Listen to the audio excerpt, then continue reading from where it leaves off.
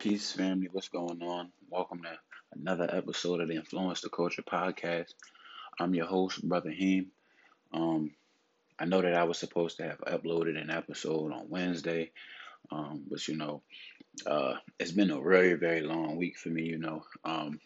Car had got impounded a minute ago, so I've just been going through the process of trying to get that back, and I just got it back on Thursday.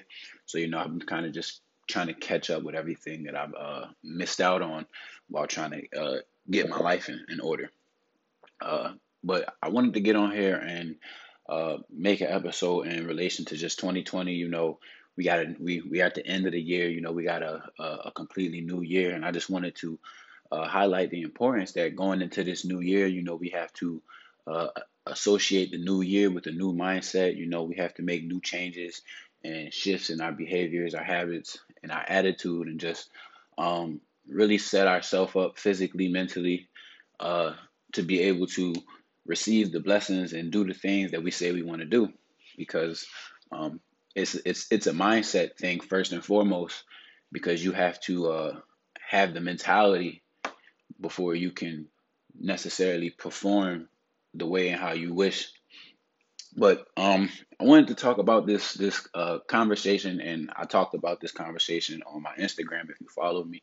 But I was talking about this with 2020 coming up, and along the lines of resolutions. I had a friend ask me if I had a New Year's resolution, and I had told her no. And I looked up the definition of what a resolution was, and a resolution is a firm decision to do or not to do something. And I told her, no, I don't have a resolution, or at least not a New Year's resolution, because I don't think that we should wait for a new year to come to the decision that we're going to choose to do something or we're going to choose not to do something. I think that, these should be decisions that are made daily, weekly, monthly, rather than waiting year to year to make changes, when you can make these changes beforehand, so that when you go into this new year, you're not being held back. You don't have any things that are limiting you from performing the way and how you want this up and coming year. Um, and not to say that like there's nothing that like you shouldn't have a New Year's resolution. I'm just saying that we should change the way and how we associate doing it. I think that when we wait for the new year to say that we're going to make a resolution, then we're prolonging our progress. And one thing that, prolonging our progress is going to stop us, from achieving the goals that we want to do, because we feel like there's something that's stopping us, or we have to make changes and adjustments by according to the way and how society says you have to make them. At the end of the day, you are your own person, and you have to be willing to make your own decisions and your own changes. And sometimes, you have to analyze yourself and not let society analyze you, and allow you to choose what you're going to do in the eyes of society, but do it for the eyes of yourself.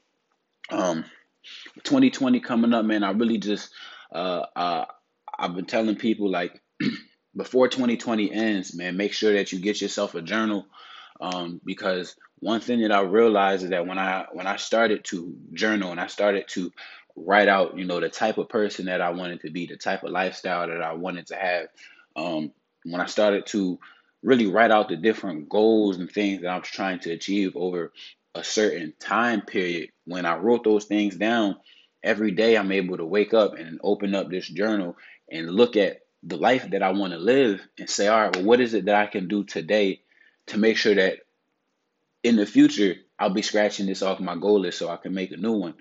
So, there's been times where I've talked to people and they've told me that, like, they just don't feel, they don't feel confident in themselves, or they don't feel like, they're really doing anything with their life.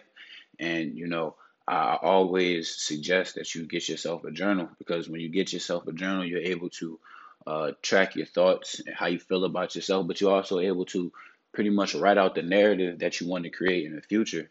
So I just think that it's important that, before 2020, we get yourself a journal and you start writing out the things that you want to resolute to, the things that you're going to choose to do, the things you're going to choose not to do.